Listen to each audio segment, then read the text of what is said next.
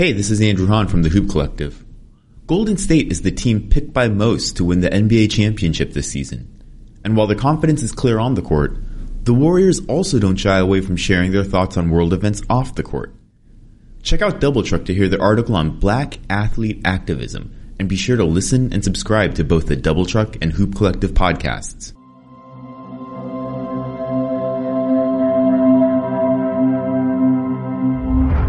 Welcome to Doubletruck Stories, the home to some of the best features, investigations, and character portraits from across ESPN. I'm Mike Philbrick, your host for Doubletruck Stories podcast. Remember to subscribe to Doubletruck Stories podcast on the ESPN app, Apple Podcast, or wherever you listen to podcasts. It's impossible to ignore the politically divided world we are living in right now. Wherever you get your news, whatever social media platform you use, it's everywhere. Now, in times of chaos, the world of sports is supposed to give us a break from all that rhetoric. And for years, for many people, that's exactly what they have been. But what happens when a team decides that these issues are too important to ignore? And what happens when the team that decides this is racking up titles and awards while breaking records in the process? These are the Golden State Warriors, led by a roster, a coach, and a GM who feel that being aware of issues in the mainstream are even more important than any they may see in the film room. From declining White House visits to speaking at Harvard University, this is a team using their moment to hopefully start enough discussion to create 1,000 more. But how long do they have? People pay attention when the Warriors speak, but does that change if they stop winning? Stick around after the story for my conversation with senior writer for the undefeated Lonnae O'Neal and NBA undefeated senior writer Marc Spears as we talk about not just what the Warriors are doing, but what it means for the future. Now we present How the Warriors Became the Wokest Team in Pro Sports by Lonnae O'Neal and Marc Spears.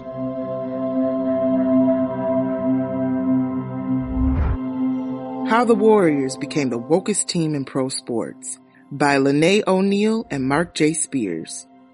There's a moment during his conversation about athletes and activism at Harvard University's Kennedy School of Government when Golden State Warriors forward Draymond Green seems to shift his weight. Green, who was in town to face the Celtics later that November night, has altered his game day routine to be at the lunchtime event, which was initially scheduled for a classroom, but had to be moved to a conference center when more than 500 students signed up. He takes the stage wearing high-top designer sneakers and a long-sleeve fishtail shirt.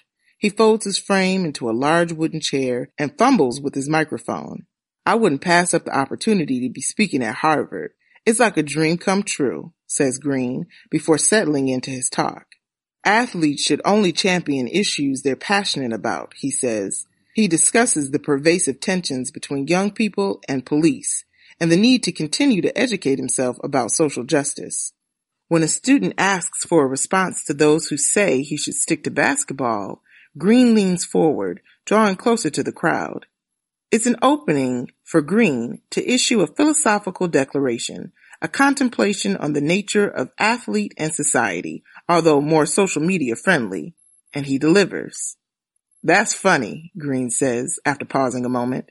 People say athletes shouldn't speak politics. Well, I find that funny because everyone thinks they can speak basketball. The crowd erupts in applause. It's an authoritative answer from a guy with a 7-foot wingspan extending to his full proportions in a completely different arena. And it's representative of what we've been watching the Warriors do over and over in high-profile ways during the past year. Black athlete activists are not new, of course. Boxer Jack Johnson punched through racial barriers in the early 20th century. Jackie Robinson integrated baseball in 1947. Althea Gibson was the first person of color to win a Grand Slam title in 1956. And a dozen years later, Tommy Smith and John Carlos raised their black glove, black power fists atop the medal stand in the Mexico City Olympics. In 2015, a protest by the Missouri football team over racism on campus forced the resignation of the university's president, and the following year, LeBron James, Carmelo Anthony, Chris Paul, and Dwayne Wade took the stage at the ESPY Awards to urge athletes to speak out against injustice. A host of WNBA players, including Maya Moore and Tina Charles, have worn t-shirts supporting Black Lives Matter. But these were individual athletes fighting for a cause, or teams engaging on one issue over a limited period of time. The Warriors are something else entirely. They're the NBA's winningest team and possibly the country's most progressive market, with the most politically outspoken players and coach during the most racially polarized period in 2 generations. It's an evolutionary development in the power and influence of the American citizen athlete, with commensurate risks to their reputations and livelihoods. The Dubs are not simply basketball superstars. They might just be the most progressive, the most woke team in the history of professional sports. It was a morning in late September one day after Warriors guard Steph Curry told reporters at the team's media day that he'd vote to skip the traditional NBA champion's White House visit, and Curry's wife Aisha was waking him up laughing. "Trump tweeted about you," Aisha said. "I reached up to grab my phone," Curry remembers now, "and I had about 20 text messages. President Donald Trump had rescinded the yet-to-be-issued White House invitation, tweeting at Curry that since he was hesitating, invitation is withdrawn." Suddenly, Curry, the family-friendly face of the franchise, was at the center of one of the year's biggest sports and politics stories. The team had planned to meet that day at its Oakland practice facility to decide collectively about whether to make the trip. Instead, the day unfolded in a mixture of both gravity and weirdness. Curry recalls the next several hours being surreal. "I'm like, he said he's not inviting you. We can still go," Green says with a laugh. "We really honestly made a joke of it." More than 3 months later, before an early January practice, Curry seems unbruised by the incident and no less supportive of his team. "When I talk about just being informed and thoughtful and passionate about what you believe in, we have guys all up and down this roster who kind of fall into that category." His own thoughtfulness springs from a childhood during which his mother, Sonia, shared experiences of growing up in a low-income neighborhood in Radford, Virginia. The family as a whole had a lot of run-ins with the police and things like that in Radford, and a lot of racism growing up there, Curry says. So she has a lot of stories around that. His father, Del Curry, is the all-time leading scorer for the Hornets. And while the family was well off, Steph says he was always conscious of being black and his obligations to the black people around him. He attended a small Christian high school. Of the 360 kids there, maybe 14 were African American. "We all sat at the same lunch table," he says. "So we had a very tight community group that understood we were different in that space. I think we learned to protect that identity a little bit and celebrate it and have each other's back."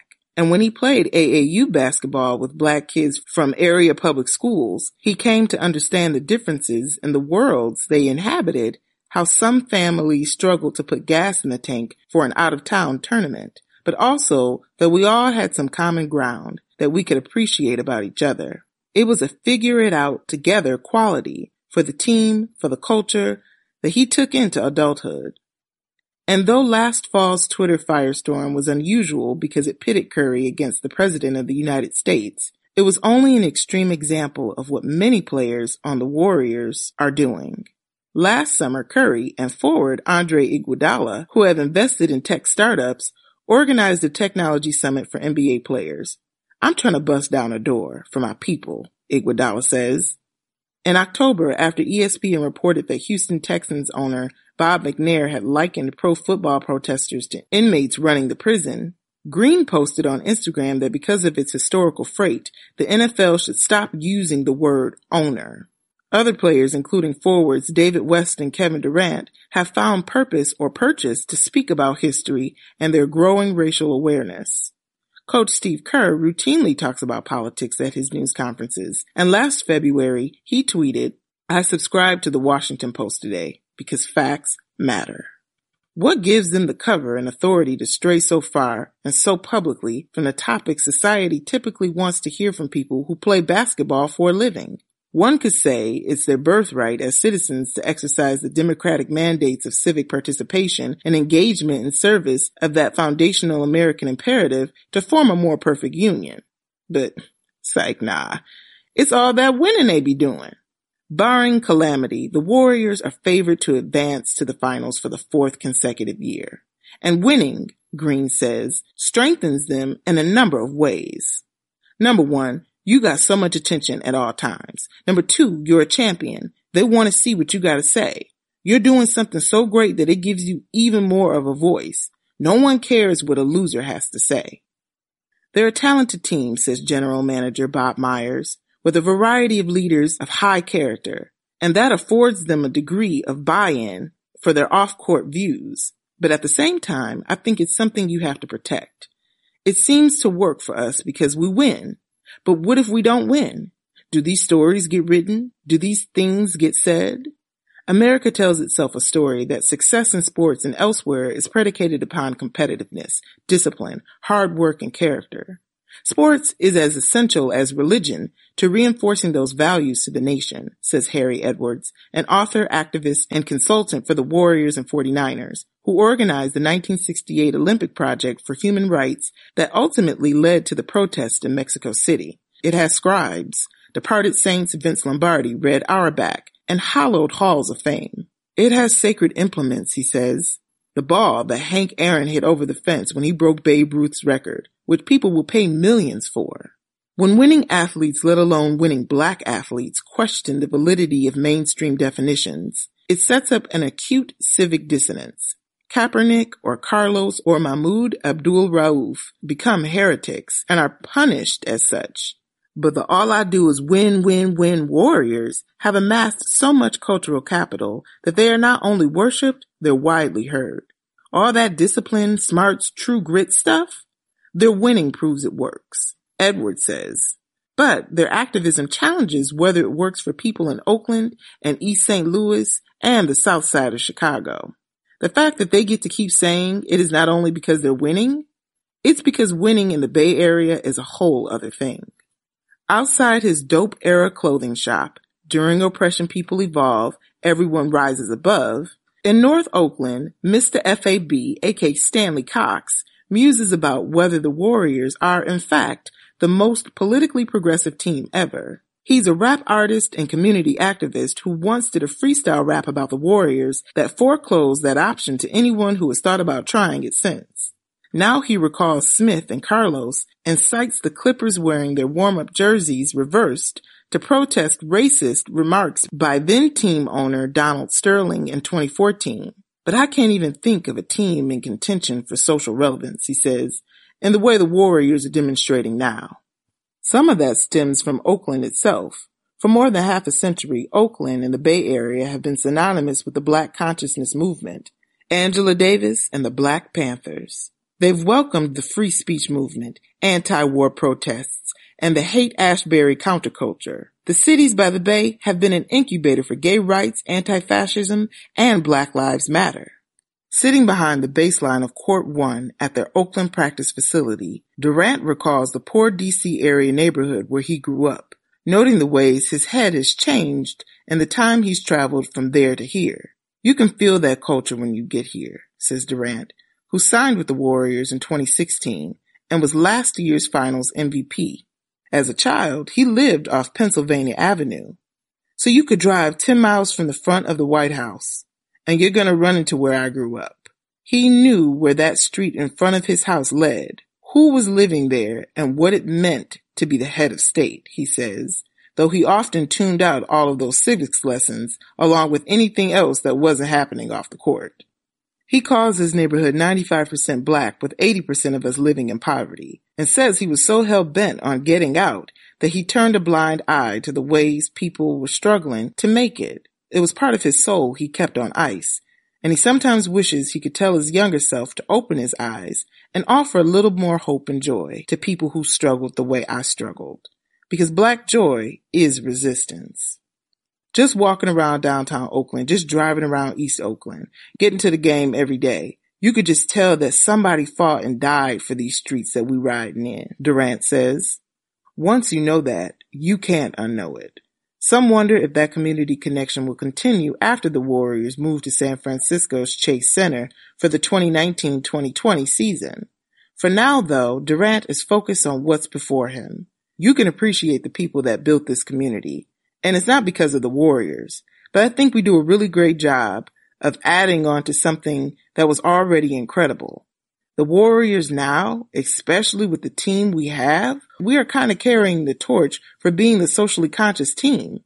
They're a bunch of guys that just want to start a conversation about how we can be better as a nation, as a community. Before every practice or shoot-around, the Warriors players gravitate to a group of 20 chairs in a corner of the gym near the weight room. Kerr stands in front of the group and talks about the practice plan, the upcoming schedule, and other matters. Unlike most other NBA teams, other matters sometimes includes Trump's latest tweets, the Alabama Senate election, or the reign of the late Muammar Gaddafi in Libya. It's a little woke you in front of the TV where they watch game film, a spur-of-the-moment conversation guided by the events of the day and the passions of those who feel like speaking up. They share what they know and bookmark what they don't for further reading after they change out of practice shorts and shirts. Kerr is part of a small contingent of white coaches with a reputation for being thoughtful and outspoken about race, politics, and social justice. The group includes Spurs coach Greg Popovich and former Bulls coach Phil Jackson, both of whom Kerr played for, as well as the Pistons' Stan Van Gundy. When I came here, I had a feeling that Coach Kerr was kind of open-minded about everything, Durant says, and I heard the organization was that way. But once you get into it, and we talk about Trump winning the election before practice and before a game, and if we won a championship, what would happen? That stuff gets your mind thinking about what's going on outside the gym. And it all has our minds moving and working. And now I'm just caught up on everything that's going on in the world. When you're naive and when you just think about what you're passionate about and what you love every day, you tend to forget about what is outside. Coming in here gives you a taste of both. Your love and passion, but also the real world. I love it. Says West, a two-time All-Star. Steve and I, when we interact, basketball is like the last thing we talk about. For years, without media attention, West has been engaged in his own demonstration during the national anthem. He stands last in line and a foot behind the rest of his team in silent protest over issues of race, education, infant mortality, and black life expectancy. Before coming to the Warriors as a free agent in 2016, West says he expected Green to be outspoken and had heard Curry was well-read. But Kerr's interest in politics and his support of players' curiosity and engagement was, for West, a revelation. He just blurts out like, "Morning, fellas. Look at this crazy going on in Alabama." You know what I mean? Just like that. He jumps right out there. One day in mid-December, a reporter is sitting with Kerr along the Court 1 sideline and asks about Democrat Doug Jones' win in the Alabama special election over Republican Roy Moore, who was accused of sexual misconduct with minors. Kerr starts cautiously, then builds momentum. I think it's interesting that it just felt like a moment that we had to hold on to some hope. But I don't want that to sound like a liberal conservative issue, because it really is not for me. It's character, and I don't even know Doug Jones. I just know that he doesn't molest young girls, and so that's a victory. Against a background of bouncing balls and other ambient gym noise, Kerr begins a small tangent on the fall of the Roman Empire and the dangers of internal decay. The part of him not consumed by basketball is fixated on history and politics, and it's a focus he encourages in others. Not only is it important from the standpoint that we're all citizens and human beings, and we should know what's going on in the world, but it's also important for the players to have balance in their lives. Clearly, though, nothing animates him like gun control, some of which has to do with family history. His father, Malcolm Kerr, was president of the American University of Beirut when he was killed by a gunman in 1984. But Kerr says he'd feel passionately about the issue anyway. It's insane, he says, that we can't come to a place where sensible gun control makes sense to people. That we can just live in a country where 500 plus people can be shot from a hotel room floor, and yet the very next government measure is actually to loosen the gun measures. Kerr says he's guided by a Popovich expression, by an accident of birth, as in, by accident of birth, you've lived the life you've lived. I've lived the life I've lived. It's important for all of us to put ourselves in somebody else's shoes. He says his ability to empathize has been shaped by travel and the diversity he's experienced as a teammate of Black and Latino players. It's like you're thrown into this locker room with people who have lived a totally different life and see the world differently from you. It's incredibly healthy. And the guy who hired Kerr? He co-signs it all. Who am I to tell them what to feel, how to think, Myers says. All I would say and what we tell our guys is educate yourself. Try to speak intelligently on something. Research it. Try to look at both sides. Then, whatever you gotta say it. The Warriors have just beaten the Mavericks 112-97 on a December evening. And Iguodala, who finished with 2 points but a game-high 10 assists, is standing at his locker. He's talking about the game, but about the past and the situational awareness he needs for the present and the future. I know about people who grew up the way I did, and I know about their struggle, and I know about the things that are set up for them not to succeed, says Iguodala, a 14-year veteran who grew up in Springfield, Illinois.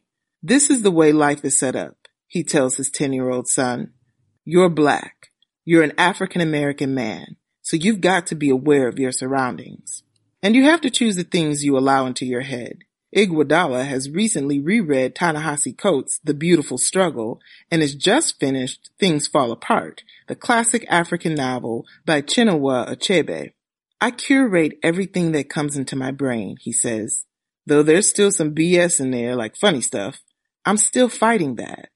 It's that determined curiosity that distinguishes the Warriors, says Edwards. What is singular about the Golden State Warriors, and it's the only thing that you can really ask and legitimately project about a team like Golden State. They're the greatest, most informed, the most intelligent, the most critically and vitally political of their era. It's an era shaped by images of police shooting citizens, a video cannon watched by players who recognize that their own privilege and relative immunity doesn't extend to people who look like them or anyone else they love. It's an era in which fundamental national questions we thought had been asked and answered about race and equality are being re-engaged. It's also an era which athletes, especially in the NBA, have both financial power and the ability through social media to connect with millions worldwide.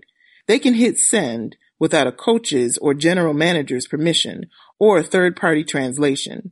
Even Ali couldn't spread his message without intermediaries. The times have both framed the issues and compelled the responses. Like the men and women who came before them, the Warriors are responding to what the moment calls for. Black athlete activism began with the struggle for legitimacy, then access, then dignity, and now power. And those struggles existed in a broader context. You can't talk about Jackie Robinson and the integration of sports separate from the civil rights movement. You can't talk about Jim Brown or Arthur Ashe without Black power. And now you can't talk about Kaepernick, the national anthem protests, or the political levitation of the Golden State Warriors without the frame of the Black Lives Matter movement. When Green tied a critique of the word owner to white men and slave labor, Mavericks owner Marc Cuban called on him to apologize. Green responded by saying, I don't expect him to understand. He don't know the feeling I get when I turn on the TV and see an unarmed black man got shot by a white police officer. Those comments instantly became part of the national race conversation. But that, Kerr says, won't always be the case. The inevitable downturn will come, Kerr says. And when we're not winning at such a high rate, maybe there will be a different reaction to their words, to their positions on social issues, and the athlete activists publicly creating new forms of influence in America. Kerr says the Warriors don't spend time thinking about the future or their place in history. Instead, the most woke coach and the most thoughtful team in the history of pro sports encourages his players to meet this standard. Say what you feel as long as you're true to your convictions. The history will take care of itself.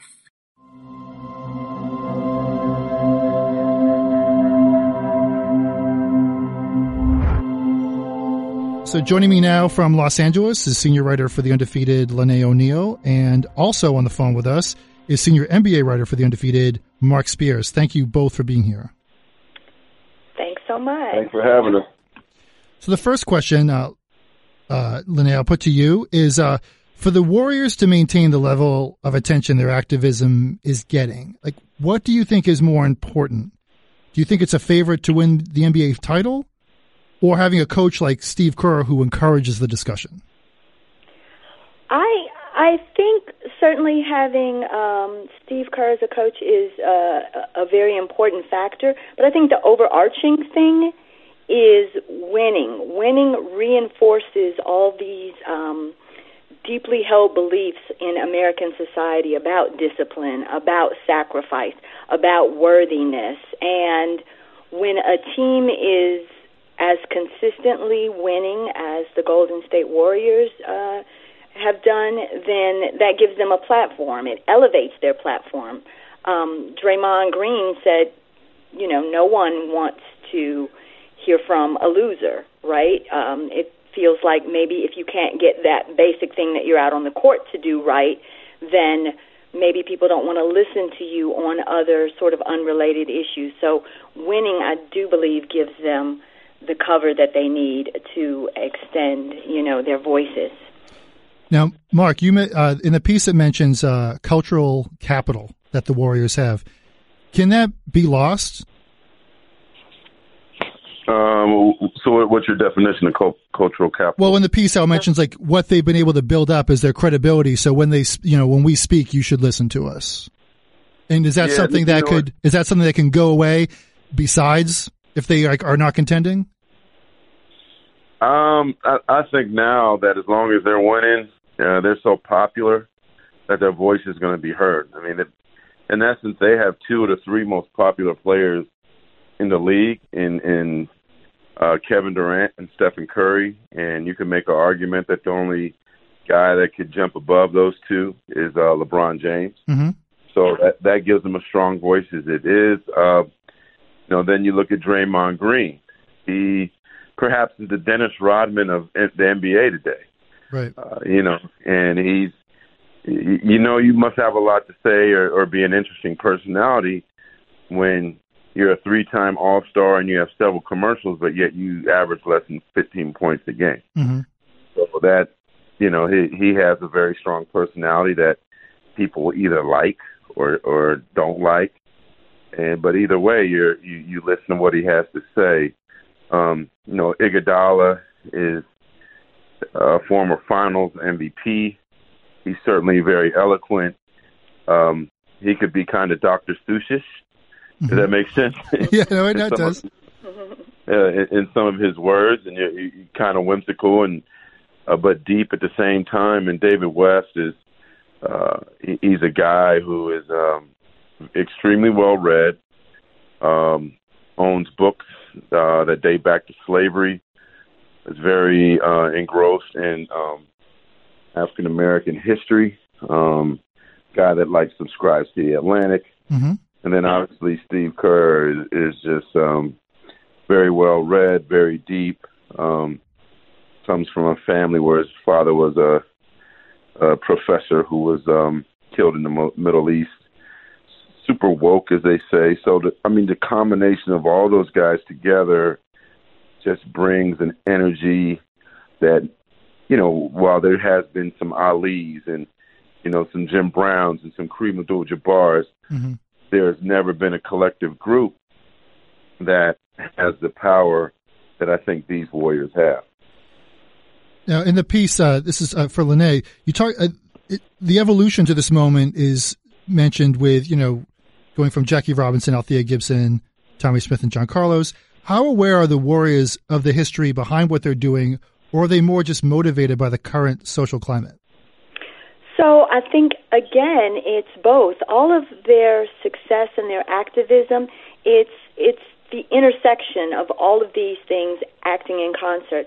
So that history certainly informs their activism. They know that, they're not an island, that there were athletes and athlete activists that came before them that sort of lifted this bar and elevated this platform to make it something other than just, bouncing a basketball, getting a paycheck, being a spokesperson or a commercial pitch person, that kind of thing. And keep in mind, they're in Oakland. Mm-hmm. And so that becomes almost another character in this story, that kind of history of activism, of the Black Panthers originated in Oakland, the free speech movement, anti-war protests, Haight-Ashbury, the counterculture movement. And so all of that combines, right? It's not any one thing. It's all of these things acting in concert. And I think they're very, very aware of that. They talk about that. Kevin Durant talks about how they are continuing in the tradition, right? And that's something that they want to do and they feel a responsibility to do. By the same token, they're speaking out on things that matter to them and things they're able to educate themselves about. And so it's not just sort of willy-nilly for all intents and purposes. It's things that they really care about, and those are, concentrated in a lot of the things that came before and exactly where they're situated. Now, just one more, Lonnae. It seems there was a theme of like right team, right coach, right city, right time, and how essential are all of those elements? Because here's Colin Kaepernick, also from the Bay Area, but someone who has some of those on the list, but not all of them, and the backlash he has faced has been night and day to how the Warriors and their activism and their outspokenness has been more embraced. Do you feel that that's a demographic of the fans more? I do. I think, again, so just like if the Warriors have everything lining up to make them this activist powerhouse, the absence of any of those factors then changes the equation. And for Colin Kaepernick, it's a different sport. It's a different, as you mentioned, the culture of the NBA and the culture of the NFL are completely different. Oh yeah. There's less security with the NFL and the structure and the culture that they embrace and reflective of. All of that makes a difference. Marc can speak to that a little bit more, but certainly when I was talking with Steve Kerr, he pointed that out. He said it's a different equation in football. Mm-hmm. He recognized that there was a whole different sort of power dynamic on the court as opposed to out there on the football field. That makes their activism much more likely, much more doable, and effective in the ways that they've been able to raise their voice. So, Marc, do you agree then that basically you could argue that the NBA is a safer space to be outspoken than the NFL?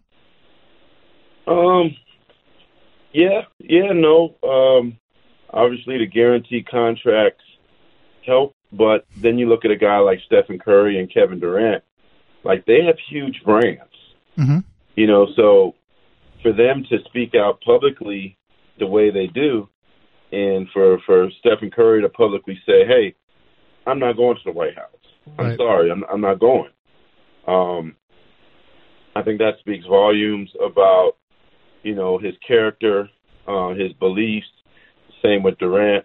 And, it could work in a opposite direction for the pro-Trump people, or maybe he has somebody that he endorses and that the people that work for the company are pro-Trump. So, it could work in a negative way. It could take dollars out of his pocket in that regard. Right. So I think that by them speaking, that you do have, while they have guaranteed money and they got more and more of that to come, they're also putting themselves in a position where you could lose fans and perhaps put yourself in jeopardy of losing commercial money. Right. All of it comes with risk, right? All of it comes with risk because these are people who are straying very far from the things that the broader culture and society wants to see from people who, play basketball for a living or throw a football for a living. So all of it, let alone black athletes. And so all of it is a really dicey proposition for any of these athletes to be, sort of front and center on some of the most roiling issues before the nation. Now, Marc, Steph Curry in the piece talk about how, he grew up in the environment afforded to someone whose dad is, playing professional basketball, and but Steph's mother Sonia definitely did not, and shared her experiences that she faced growing up in Virginia. Is there a lot of that in Steph and in the Warriors? Do you feel that where I know I mentioned the history before, but just not just the history of athletes, but like carrying on the legacy of the stories that their families experienced? Yeah, Steph is one. I always say this, and I knew him since he walked into the league. He's one of the nicest people you ever meet in your life. Yep.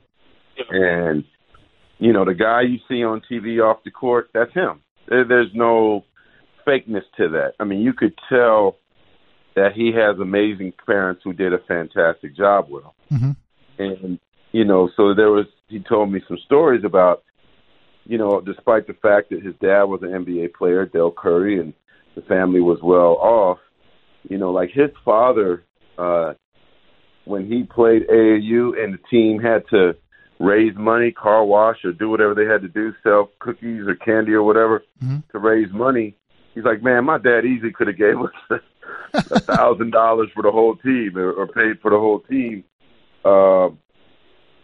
But he declined to do it because he wanted me to work with the team to reach the goal of paying for the trip. His mother grew up in rural Virginia. Her family dealt with a lot of racism. So his mother, Sonia, constantly told them about how blessed they were to be in the position that they were in, how rare it was for black kids to kind of have a Cosby lifestyle, so to speak. And so, she was constantly on them about how lucky and blessed they were. So I don't think they ever, felt jaded. In fact, I think Steph said that they never had excessive. They had what they needed, even though their father probably could afford the excessive. And I think that really, instilled a lot in him about, humanity and being respectful for what his family earned and what his family fought to get there. Also with Steph, it seems like there was a little bit of almost like comic relief in the middle there when his wife was telling him about, like, hey, the president tweeted about you. And on the surface, that moment seemed a little bit like two famous people just having a public feud, for lack of cooler or better words. But the genesis of all this was based on a popular opinion that, to put it mildly, the White House did not support or encourage racial equality. And while right after that, it seemed like it didn't stick with Curry, I just wonder how you felt, like, how does that not linger with Curry in the moment that he's having right now? And someone who has, in a way, access to the White House by potentially winning another NBA title. Well, he's also very close to Obama. So, there's that. But, I will say the thing that was interesting about all this to me was I've never heard him be that strong or that adamant about what he didn't want to do. It was no question in his heart, and he was basically stronger than anybody else on the team, that he wasn't going to the White House. Right. And he was okay whatever backlash or ramifications that came from it. And like we mentioned, I mean, this ain't no kid from the hood or kid that didn't have a meal. And I'm sure that his family certainly would benefit from what the president is doing now more than most would, right, based on their financial situation. But, he's a guy that thinks of the greater good of people. This is a guy that went to Africa to help buy nets to keep kids from getting malaria, or instead of selling soda, he sells, pushes Brita water. So he's very socially conscious. He's very world conscious. He's very conscious of the struggles of the poor. And I think he'll be a humanitarian for life. And I think what's important for Steph is just doing what's best for humanity. And if he doesn't say a lot in that regard, but when he feels that strong about something, he's not shy.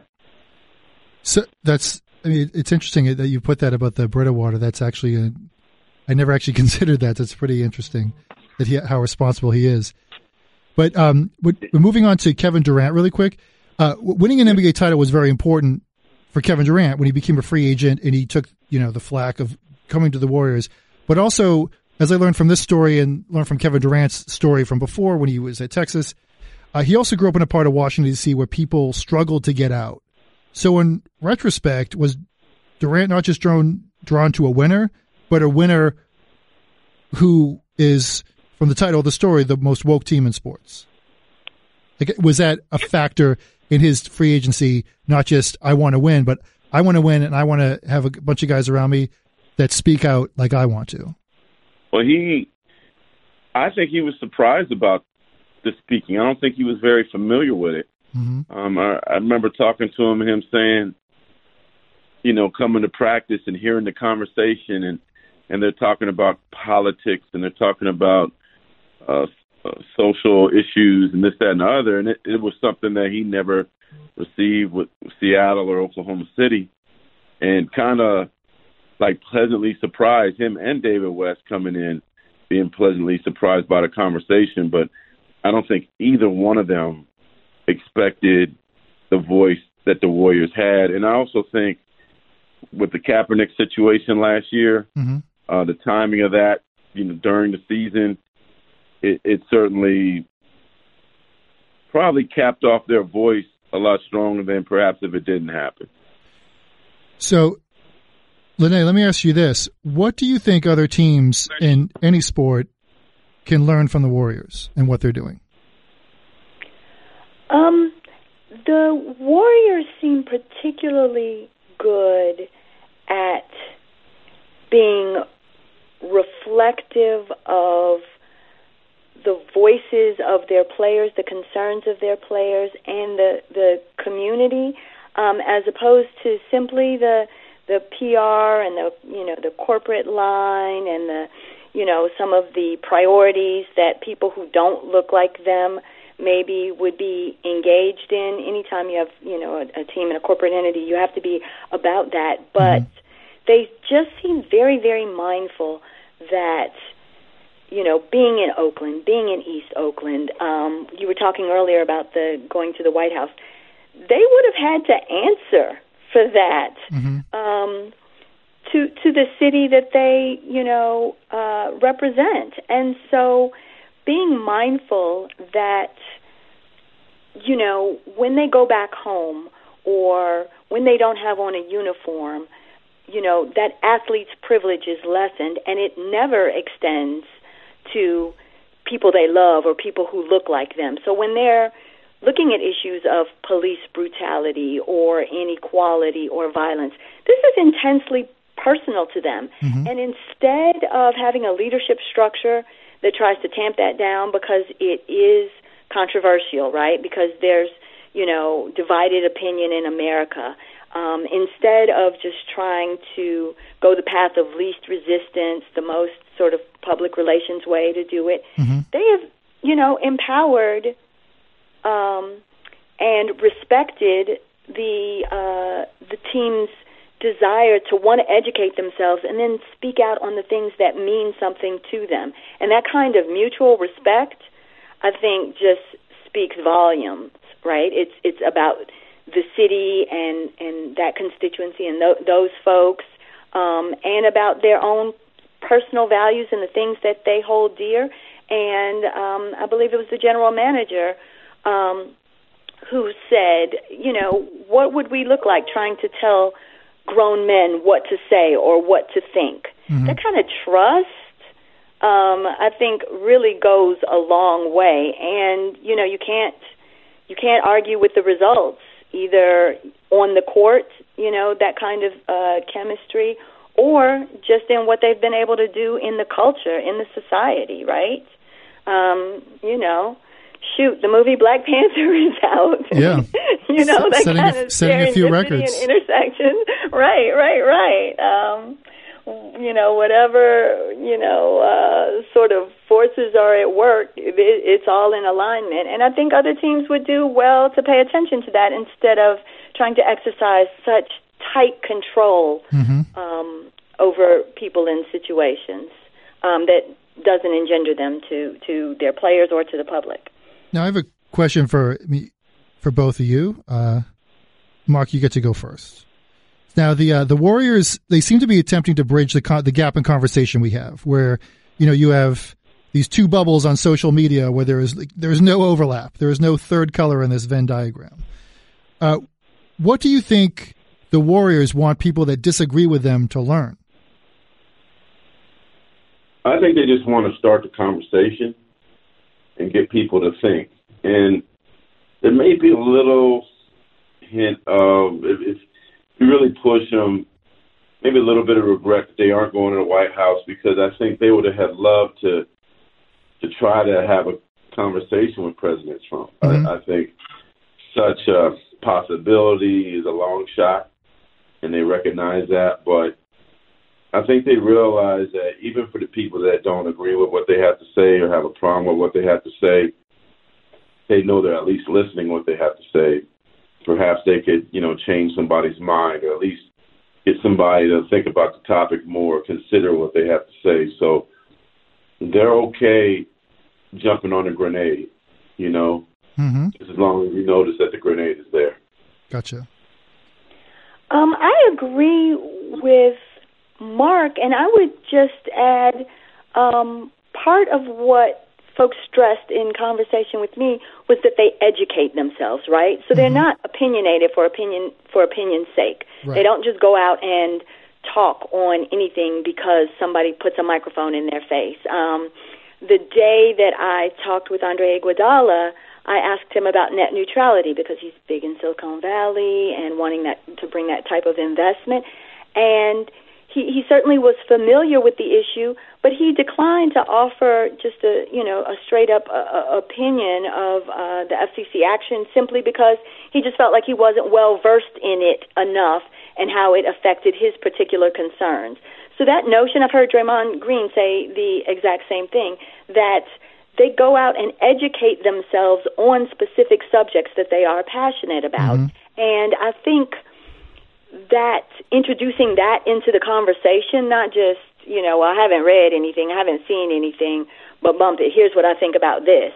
It doesn't serve anybody. It doesn't serve them as athlete activists. It doesn't serve the causes that they espouse. And so I think that's a real value add to be able to go out there and say, read up on this. Marc pointed out David West was an historian, and, players have subscriptions to the Atlantic. Steve Kerr, he tweeted about subscribing to the Washington Post because facts matter, right? So it's the introduction of facts and history and knowledge into a highly charged set of conversations where opinions kind of can rule the day and passions and take over. And they're saying, well, slow up. Before you just step out there, you have to know what you're talking about. And that's what they try to do. Now, final question. Do you feel the Warriors have set a standard where the next dominant team will know this is sort of their responsibility? Or do you feel that the right coach, right city, et cetera, and this is just lightning in a bottle? I think it's mutually exclusive. I mean, because, the Eagles are great. Maybe the Eagles have potential to speak how they speak, but, we'll see. But the Patriots haven't said anything. Nope. Nope. So, I mean, it's I think this is a unique team because you just have so many voices, I've never in 20-plus years covered sports heard a team with so many voices. And to be honest, I'll be surprised if such is duplicated because the way social media is, criticism from the masses, there's always going to be somebody that's not going to like what you have to say. You have to have a really, really thick skin to speak. And I think it's going to be harder to have that in the future. So we might be paying attention to a dinosaur right now. Where I agree with Marc and certainly defer to his 20 years of coverage, the hopeful part of me, of sports coverage, the hopeful part of me says the times compel the responses, right? And I think, or I'd like to think, as long as we have these issues that are really engaging America, that are foundational and existential, and they're about what kind of country we want to be, and players find themselves with these platforms, with these voices, I hope there's another Warriors type team that picks up the baton, or kind of carries this sort of forward, or at least the continuation of different players with voices. Yes, maybe one day even including the Patriots. I just have to hope that as long as there's a need for it, that people will find a way to find their voices and make them heard. Well, it's an important story for an important time. Lonnae O'Neal and Marc Spears, thank you so much for your time. Thank you, man. Thanks for having me. Remember to subscribe to Double Truck Stories podcast on the ESPN app, Apple Podcast, or wherever you listen to podcasts. Thanks again, and we'll be back soon with more Double Truck Stories podcasts.